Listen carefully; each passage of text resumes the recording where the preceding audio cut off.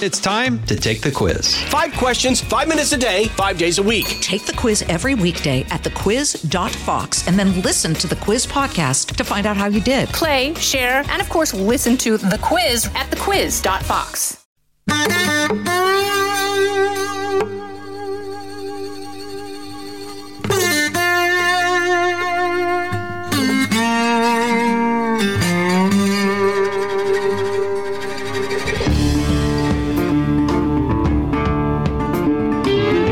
This is Trey. Thank you for joining us for a Tuesday edition of our podcast. And I got to be honest with you, this is not something you get a chance to do every day, and this is not something you get a chance to listen to every day.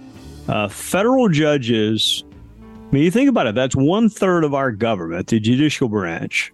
It's probably the most mysterious, certainly to people who are not attorneys. Judges rarely do interviews. They don't, offer opinions on current topics. You have to read their opinions. And even then, the opinion is the matter that's in front of them. They don't just wake up in the morning and say, gosh, I'm really interested in what's happening in Eastern Europe or the Middle East, or pick an issue. Let me write an opinion. It has to be something that is in front of them. They're highly coveted positions, almost impossible to get. I say that. I worked for a federal judge. And every time we would drive by a cemetery, he would say that cemetery is full of people who were waiting to become a federal judge. You serve for life, although the Constitution, I think, says for the period of your good behavior. It's really for life. And we have one. We have Judge Marvin Quattlebaum from Greenville, South Carolina, whom I have known since law school. It's no surprise to me that he became a federal judge. But I want you to hear the journey to become one, if that's even the right word. More importantly, what they do, what they don't do, what a day in the life might be like. So with that, Judge Quattlebaum, this is a rare treat for us. Thank you for doing it. Thank you, Trey. It's a treat for me too. As you said, we go back a while. I think it's sadly to say about 37 years to make us feel old, but it's great to be with you this morning. All right. Law school, you did very well. You got out of law school. You joined what may have been the largest firm in South Carolina. I think it was at the time. It's certainly one of the larger firms in the country right now. Had a fabulous career. You were the president of the South Carolina Bar Association. U.S. senators asked you to actually screen and vet other candidates for federal judgeships. You won a number of awards. And still, there's no way to plan to become a federal judge, is there? It's a combination of qualification and timing. Yeah, I think that's exactly right. When this happened to me, I was practicing law. I thought practicing law was a great way to make a living. If this had never happened, I would have been completely content to continue my career doing that. But the stars kind of aligned and opportunity came about. And I was honored to be asked. But it's not really something I planned for, nor do I think there's any real way to plan for it. All right. Well, you can't plan for it, but you got to prepare once your number is called. And for those of us who have watched Supreme Court confirmation hearings, even maybe appellate court, and just so our listeners know, Judge Quattlebaum was what we call a U.S. District Court judge, which is a trial judge. They preside over trials. You got a jury in the room. You got opening statement, closing statement, cross-examination. He did that, and then he was elevated, if that is the right word, to the Fourth Circuit Court of Appeals, which is an appellate court. There is no jury. There is no trial. It is not like a search for facts. It's a very different kind of judgeship. So let's just go right there. The biggest difference between being a trial judge and being an appellate judge. Yeah, in many ways, they're very different for the reasons you just talked about. But both you and I as lawyers, did trial work. We practiced in front of juries. Law mattered a lot, but facts mattered a lot during the trial work. We don't have that on the Court of Appeals. We deal most issues of law. We're not in courtrooms where trials are taking place. So in one sense, it's quieter and maybe a little bit more isolated. We read a lot. We write a lot. We don't see live witnesses or anything like that. And from time to time, I miss the action that goes along with that trial work. But on the other hand, we deal with the law, and we have a pretty important role of making sure that the law is followed, and in some cases, interpreting the law and establishing the law. So they're quite different positions in a sense. In another sense, there's some similarities too. I mean, we have the basic desire to get to the right answer. Lots of times in trials, it happens through advocacy and judges or juries deciding. But the goal is to, through our system, get to the right answer. And I view my job on the Court of Appeals the same way.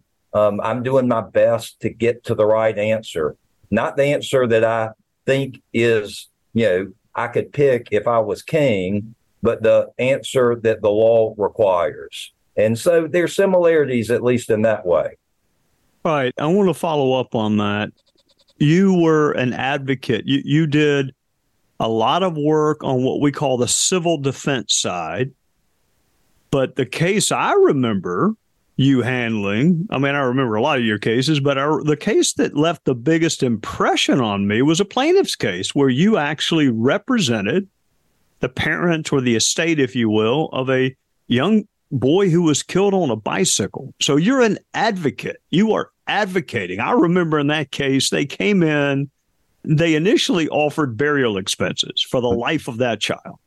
And you said, no, that's not going to get it. And the settlement wound up being significantly higher than that. But you were an advocate. How do you go from being an advocate to being a neutral, detached referee? That's a great question. Before I answer it, I do remember that was Red in Virginia, Richards from Cherokee, South Carolina. And while I had that case, you worked with me too. And I think we both had the honor and privilege of doing that work. It is different. I thought it was going to be quite hard to take off my advocate hat. I did that for almost 28 years. But I will say, to my surprise, that has not been as hard as I thought it would be. There is something about being sworn in and swearing to interpret the law, and to do so without any way that your personal preferences might come into play. There's something about that oath that is quite compelling, and that I think about, and that I think other judges think about. That's what we're called to do. And I think by and large, we do that faithfully. I thought it would be hard, but there's something, I don't know if it's mystical or weighty about that oath, that it turns out I don't feel like that's been that hard. I've had the pleasure of interviewing you a couple of times, and you always come back to that oath. And where my mind has gone is to the word humility. You and I have a mutual friend who actually has been on this podcast. He's on the South Carolina Supreme Court. To say that he's an anti-smoker would not do justice to the anti-smoking movement. I mean, I think the guy lives at Whole Foods. I mean, I think he's a squatter at Whole Foods. He is just the most all-natural, granola, crunchy. So everybody thought that he was going to uphold a smoking ban when it was before him. And he would have if he'd been a legislator, but he was a judge. And so he had the humility, is the word I use, the humility to say, this is not about what Justice Few or Judge Quattlebaum's thoughts on the matter are. This is illegal. So to many of us, we wake up and think, okay, this is what I think about this issue. This is how I feel or think or believe. But that's not the end of the analysis for y'all. No, that's it. That's exactly right. And really, it's not much of the analysis at all. I mean, if it were, quite frankly, it might be easier because we all kind of have our views on certain things. But once again, we swear that we're not going to decide cases before us on that. And I think the role of humility is right. Humility, at least in terms of what our role is in our system of government. And I think of it in two ways. One, the role of a judge is quite different than the role of a legislator. And our job is to follow and apply and interpret the law. It's not to make the law in the way legislatures do. And it's not to use fancy judicial words to say we're interpreting and really write it. We should follow the law. And if we want to make the law, we should run for your old job, Congress, or run for senator or whatever that might be. So that's one thing. But there's another element of it too, Trey, and that's within the judicial role. And I'm talking about an appellate court now. We also need to understand our role in the litigation system, in the legal system. Trial court judges are dealing with things, and when we review them, many times it's for what's called abuse of discretion. Now, that's a fancy sort of legal word, but what that really means is just because I would have done things different doesn't give me the right to overrule what was done below, as long as that was a reasonable action. And so I think we have to have that humility, both in terms of where we are, compared to other parts of the government, and where we are compared to other courts within the legal system. I can't imagine that it did not help you, because you're an appellate judge now. So you do exactly what you just described. There's no jury, there are no witnesses. It's really just two lawyers arguing the law in front of you based on a record. But you did it for so long, and you were a trial judge. I'll be careful how I ask this. I don't want to suggest that those who did not do that don't have the same sensitivities, but do you think it helped you that you actually have had to make split-second decisions that could have gone either way? It really does. And I was not on the district court very long to grasp that as much as folks who served in that role more than me. But before that, I was a lawyer, and I saw judges do that. And that job is so important, the trial court job. Their workload, quite frankly, is larger than ours. As you just described, many times they have to make split-second decisions that we get to labor over and dissect over weeks and months. So that does inform, I think, how I look at the job. I do appreciate what goes on there, and I hope I do the right thing in the way we review trial court's decisions. You're listening to our conversation with Judge A. Marvin Quattlebaum Jr.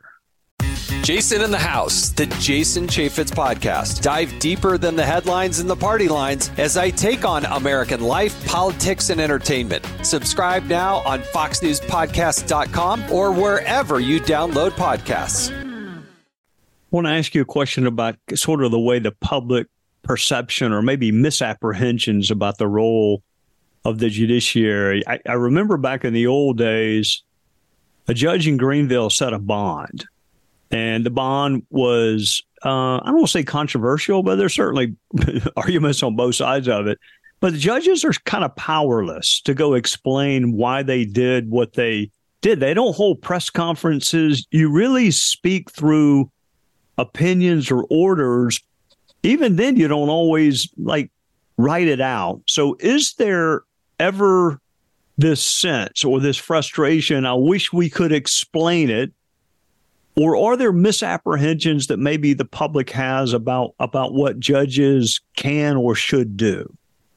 Yeah, I hope I'm answering your question the right way when I do this, and certainly if I'm not getting to what you're trying to ask. But it is at times frustrating when I hear the press or even people talk about judges in a way that seems very connected to the political process.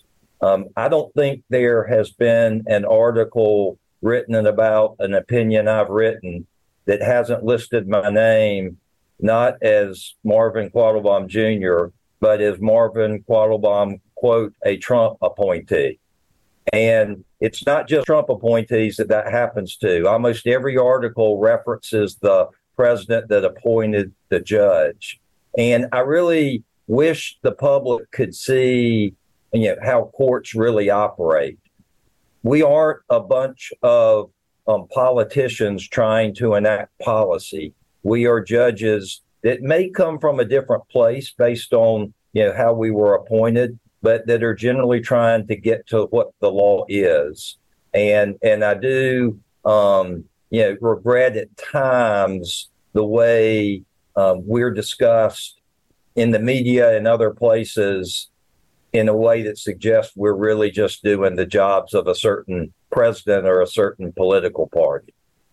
Every article that I can remember reading does exactly what you described, comma, an Obama appointee, comma, a Clinton appointee, as if that is all we need to know. And it would be just as accurate, actually more accurate, to say, comma, a Senate confirmed judge.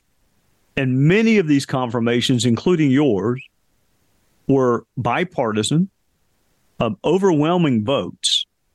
So the notion that it's just as easy to drop a comma and list the Democrat senators who voted for your confirmation as it would be to drop a comma and say a Trump appointee, whom, to the best of my knowledge, I don't know that you ever met him. I don't know that. I've never asked you, but he certainly wasn't part of your confirmation process. I mean, you were confirmed by U.S. senators. So to your point, this notion that if we can just figure out who put them on the bench, the rest of it, that is politics. Let me ask you this. I was with you at a conference, and it happened to be a day that some pretty important Supreme Court decisions came out. And I remember somebody came up to you and said, "What's your opinion?" I mean, the headlines were blaring about all these opinions. Somebody said, "What's your opinion?" And you, in your typical non-sarcastic, non-mean-spirited way, said, if it's okay, I'm gonna go read the opinions first. These are 60, 80, 100-page opinions that are reduced to a headline, usually by somebody who didn't go to law school. That has got to be frustrating a little bit. Look, we do important stuff, and I and the fact that it's written about is, of course, appropriate. But I do think, we're at a time when it seems like people come to quick opinions based on outcomes. And our job is, certainly has an outcome to it. And I don't want to act like that's not very important. But our process is, very important too. And our process doesn't start with the outcome. Our process starts with looking at the law, looking at it carefully, and making decisions based on that. The part that gets a little bit maybe frustrating is I don't know that people realize that. And I don't know that people realize that me and other judges frequently come to outcomes that if we were to pick the outcome, we wouldn't come to. To be honest, I measure that. I keep up with it.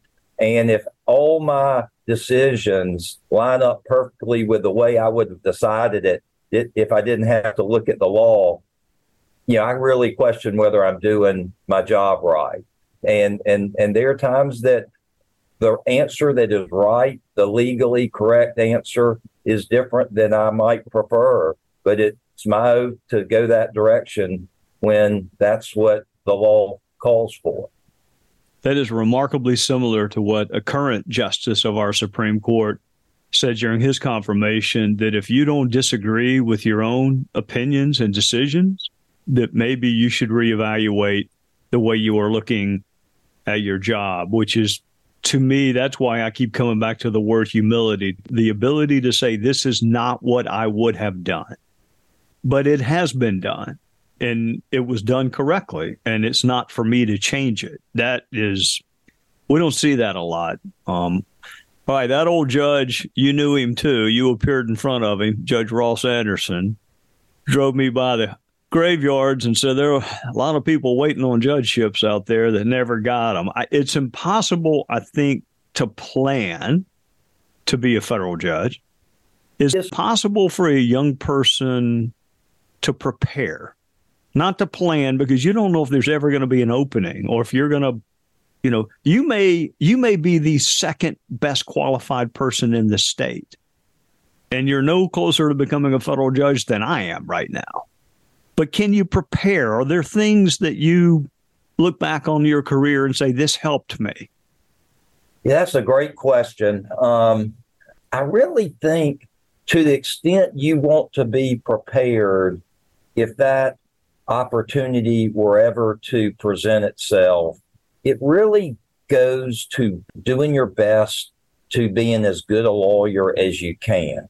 That sounds kind of simple, but I think the best judges, by and large, were the best lawyers. And so I would encourage any young lawyer to embrace that role as a lawyer.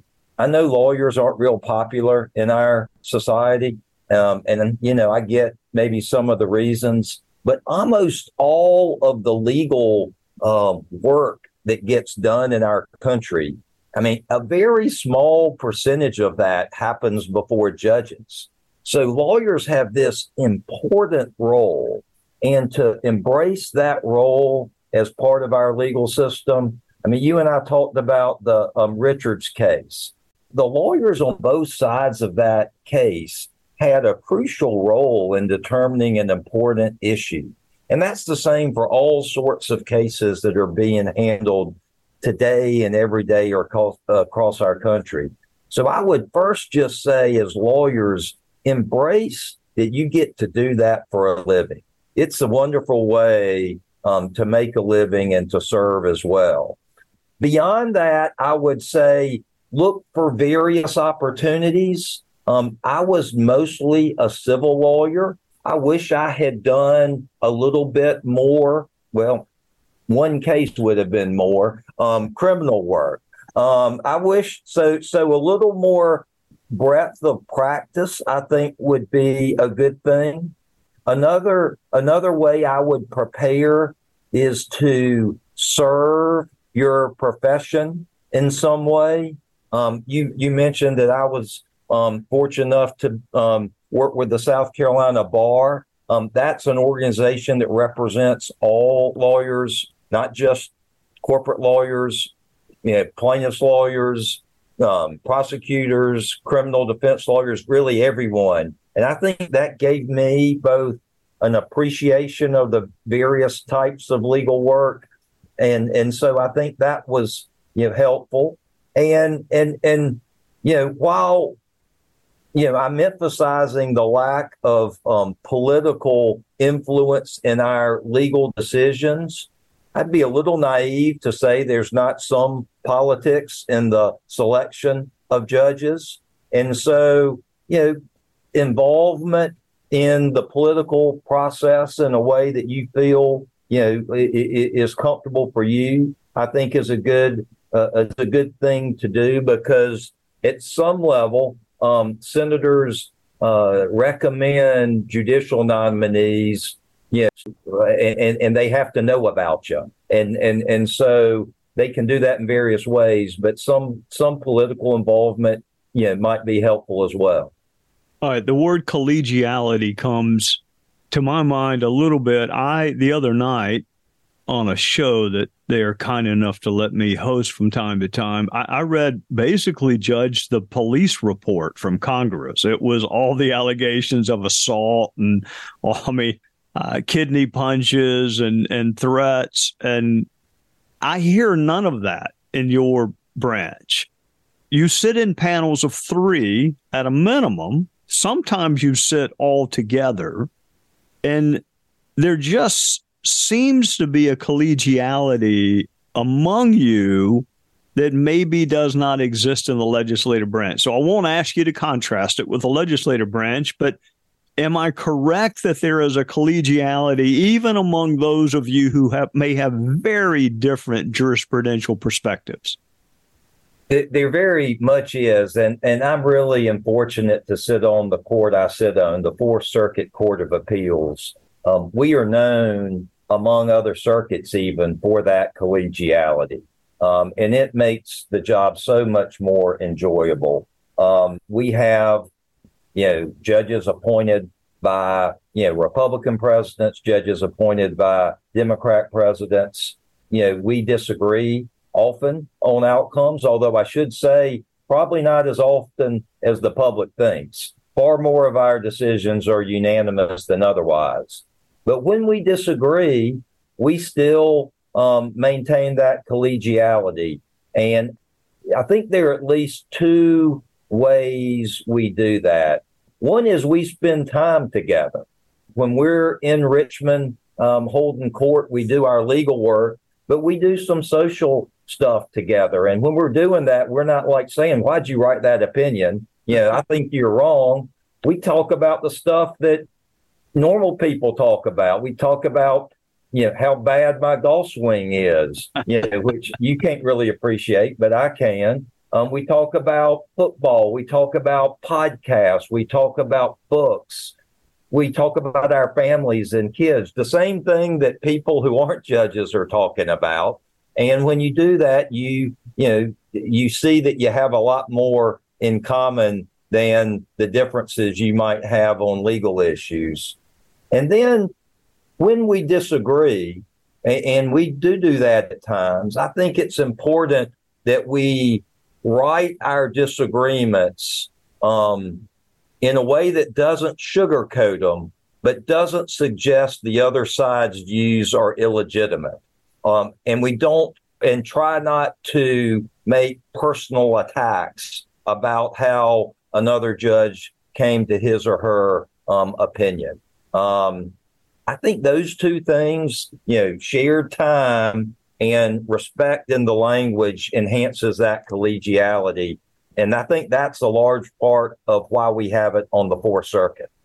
Is there a category of case, or was there a category of case that you initially found the hardest to prepare for, given your background? And there's no one on the appellate court that had a background in everything. I mean, they may be a law professor and didn't practice, but was there one category of case you thought, wow, this is more complicated than I thought it was, and it's going to take me some time? Yeah, I would say both. Let me say it. The type of case I had the least experience in was criminal law. And 2 aspects about that. Well, I still remember the first criminal plea I took on the district court. And the weight that I felt in the courtroom on just a plea. I mean, all they're doing is saying, yeah, I did it. But saying, yeah, I did it had enormous consequences for that person and his family. And I could feel the weight of a criminal proceeding where someone's liberty's at stake in a way I'd never really appreciated before I became a judge. So that's number one. Number 2, the law in the criminal world, is different. And that took me and still takes me perhaps more time, but we do have time. That's the one thing this job gives us, is the time to work hard and learn. And it's been a little bit less hard than I thought going into areas that I wasn't as familiar with, because we're blessed with, number one, really smart young clerks. who helped me out a lot. And number two, the time to dig in and figure things out. We'll be right back with more of the Trey Gowdy podcast. All right, I got a couple more questions, and then I'm going to let you get back to work because your work ethic is legendary among those of us who know you in South Carolina. Which was harder to prepare for, the bar exam, which is jarring. You and I took that at the same time. I still remember it, mostly with negative feelings, but that's not on television. The confirmation hearings in Washington, you're being quizzed by senators who may or may not have your best interest in mind. Which was tougher to prepare for? So I think probably the bar exam was tougher because it was just, you remember, it was just so much stuff.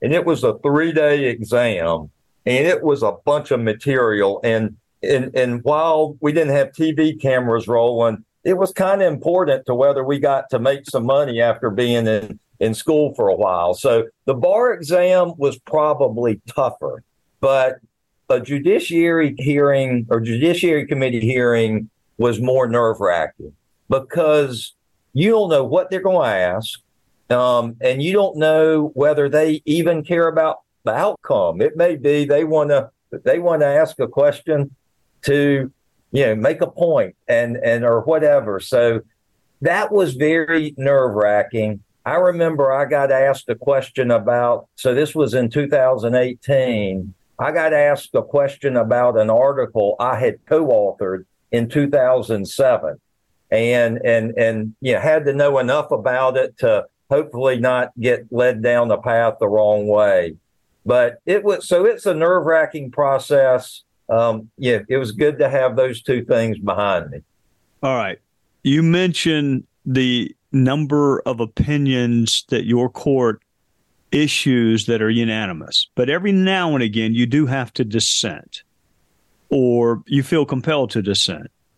What is kind of your standard for, if my wife says I want to watch this and I sort of don't want to, but don't care, I may go along. If she says we're going to watch a Hallmark movie and I say there's not a chance in the world, I'm going in another room to watch something else. When do you dissent as opposed to just kind of say, okay, it's not worth it this time? Yeah, I don't think I ever really, come down on it's not worth it. I first of all, my goal is not to dissent. I think all, things being equal, it's helpful when we can come together. So if an opinion is written a way that is, not the way perhaps I would have written it, but it doesn't alter the law in a way that I feel is improper, I will generally go along with that. I'll also explore with the judge who is writing the opinion sometimes, hey, can you do this? Would you be open to removing this section? It still gets you to the place you're going, but it's a little bit more narrow. And I, am glad to consider similar requests when they come to me. That allows us sometimes if we were writing by ourselves, we might write a certain way. But if we're together, given the fact that we got to reach a consensus, you might write a little more narrowly to accommodate everyone. So those things happen and they lead to most cases being unanimous. But as you point out, there are times where there's just principal differences. And in those cases, I, feel it's my duty to write separately.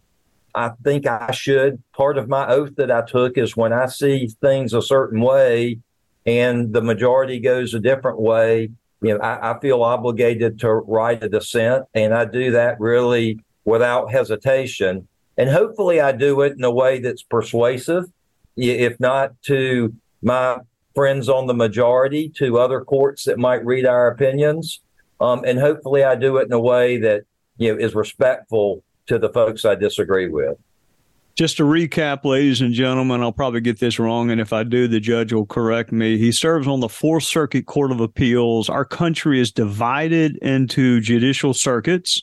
The Fourth Circuit includes South Carolina, North Carolina, Virginia, West Virginia, and Maryland. Did I leave one out? You got it. All right. And they sit in panels of 3. When you watch television and you see a jury and you see lawyers crying and, moaning and groaning in front of a jury and a judge saying sustained or overruled, he used to do that, but that's not what he does now.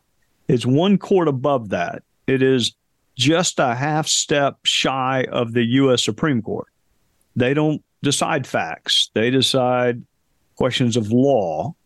Your work ethic, Judge, I've known you for going on 40 years, is legendary in this state. You have a discrete number of cases. It's not like in the old days where, okay, I've done my work, I'm going to go get some more. I'm going to go help this person with this file. I mean, once it's done, it's done. I know that you're doing some teaching. I know that you and your wife are very active in the community and church. What else do judges do? We view them as like mystical. We're afraid to talk to them. We don't know what to say. I call them Your Honor just to be careful. I mean, most of them don't require it. But what do you do when you're not writing opinions and working on your cases? Well, it is funny. I will say I had the same sort of view of judges before I became one. I thought they were the smartest people in the legal profession. And now that I am one, I know that can't be true. But we're like everyone else. I mean, I when I'm not working, you mentioned things that are important. My church is important to me. I mentioned some hobbies I have. I'm not near as good as you, but I try to get better at playing golf. I try to exercise a little bit. I got 3 kids and 1 grandkid. They still are big parts of our lives. Every now and then I try to go down Highway 25 in Greenville to this place that's got a fishing pond and some hunting land. I watch sports on the weekend. I read books. That's kind of my life. It probably is boring compared to some folks, but try not to make it all about work, even though my wife would point out I probably fail in that effort. Well, he has reached the pinnacle of the legal profession. To become a federal judge, awfully hard to do. And ladies and gentlemen, it is, and I used to have friends who were judges when I was a district attorney. I used to beg them, please, let the public know why you did what you did.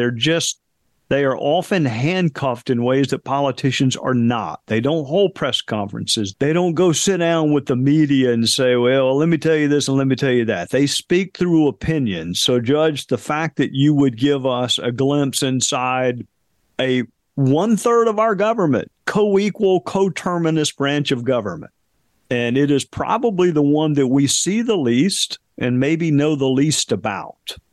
So thank you for doing this, and all the best to you and your continued service on the Fourth Circuit Court of Appeals. Thank you so much, Trey, and thanks for what you do. It's been a lot of time talking together. This has been a great time. All right, take care, and thank you all for listening. Listen ad-free with a Fox News Podcast Plus subscription on Apple Podcasts, and Amazon Prime members can listen to this show ad-free on the Amazon Music app.